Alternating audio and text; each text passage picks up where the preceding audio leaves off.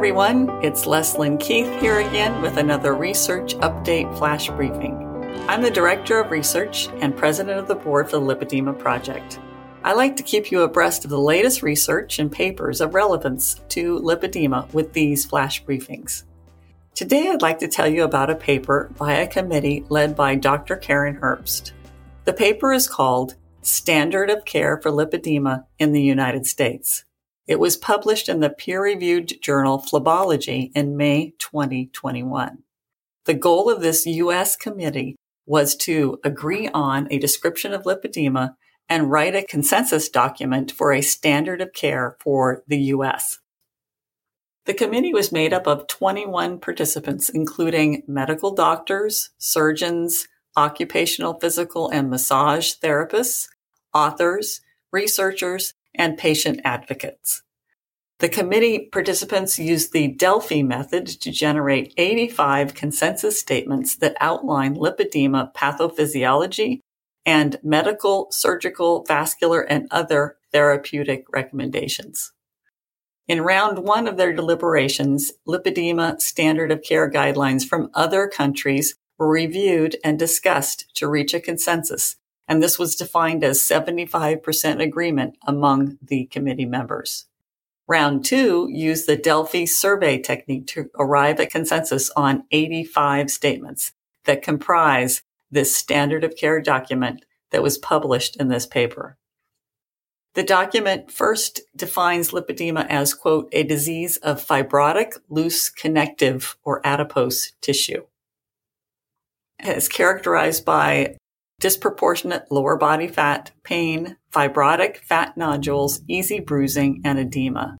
They state that tissue inflammation is a hallmark of the disease and can result in fibrosis, pain, and sometimes numbness. The molecular pathology and some defining characteristics are then described, such as the composition of lipedema tissue, blood and vessel pathology, joint hypermobility, muscle weakness, postural instability, and balance issues. The authors make several statements about lipedema and medications, such as medications that cause swelling or weight gain should be avoided when there is a lipedema diagnosis. Also, diuretics, which are water pills, are not indicated for lipedema. They suggest several medications that may be beneficial for lipedema, including diosmin, metformin, and certain medications that constrict blood vessels and lower the pressure in capillaries. This is said to maybe help with the easy bruising. There are several statements related to diet and eating plans. For instance, they state that having a diet that controls insulin and glucose fluctuations is optimal, and even suggest that a ketogenic diet is an option. They then state that plant-based diets are preferable to those that are animal-sourced, justified by a single review article that states that the greatest adverse effects of a ketogenic diet were only observed in animal studies, not in humans. Additionally, the authors state that, quote, lipedema tissue does not reduce significantly after diet, exercise, or bariatric surgery. But of course, we have seen a significant decrease in lower body fat with a ketogenic diet.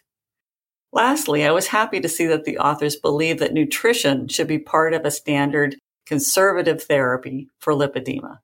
Exercise is a vital part of managing lipedema. The authors discuss how an exercise program should be individualized, progress slowly as tolerated, and be monitored regularly. Improved mobility can be achieved through interventions for flexibility, posture, joint protection, strengthening, and conditioning. Suggested exercises include swimming or aquatics, elliptical machines, yoga, stationary bikes, whole body vibration, and walking. A great deal of the document was devoted to guidelines for lipedema surgery, including appropriate patient selection and how to best mitigate surgery risks, pre- and post-surgery care, and preferred surgical techniques and methods. The authors also state that it is wise to do a full vascular workup on women with lipedema. This is due to the common occurrence of venous disease in women with lipedema, especially in the later stages. that puts them at risk for varicose veins, blood clots, and chronic venous insufficiency. This means that, quote, providers should determine whether symptoms are from lipedema, chronic venous disease, or both, as they share many symptoms. Some other key consensus statements include, and these are directly quoted from the paper, lipedema tissue is resistant to reduction by diet, exercise, or bariatric surgery. Lipolymphedema is lipedema that has progressed to clinically identifiable lymphedema, a risk that increases concomitant with stage. Lipedema tissue is frequently painful, especially when touched. Signs and symptoms of lipedema can be treated to maintain and improve quality of life, including pain, edema, and mobility. Earlier treatment provides better results. Thyroid function should be assessed in people with lipedema. Compression garments for lipedema provide comfort and reduce pain by supporting the tissues and managing edema. Pneumatic compression devices stimulate lymphatic flow and are an option for at-home lipedema and lymphedema management when there are no contraindications. The authors urge future research that will optimize treatment outcomes for women with lipedema. I was happy to note that they suggest a focus on such things as improving quality of life and looking at nutrition. This paper is important for women with lipedema because this consensus is being promoted as a foundation for uniform treatment guidelines in the U.S. This document may also influence insurance coverage and allocation of government funds.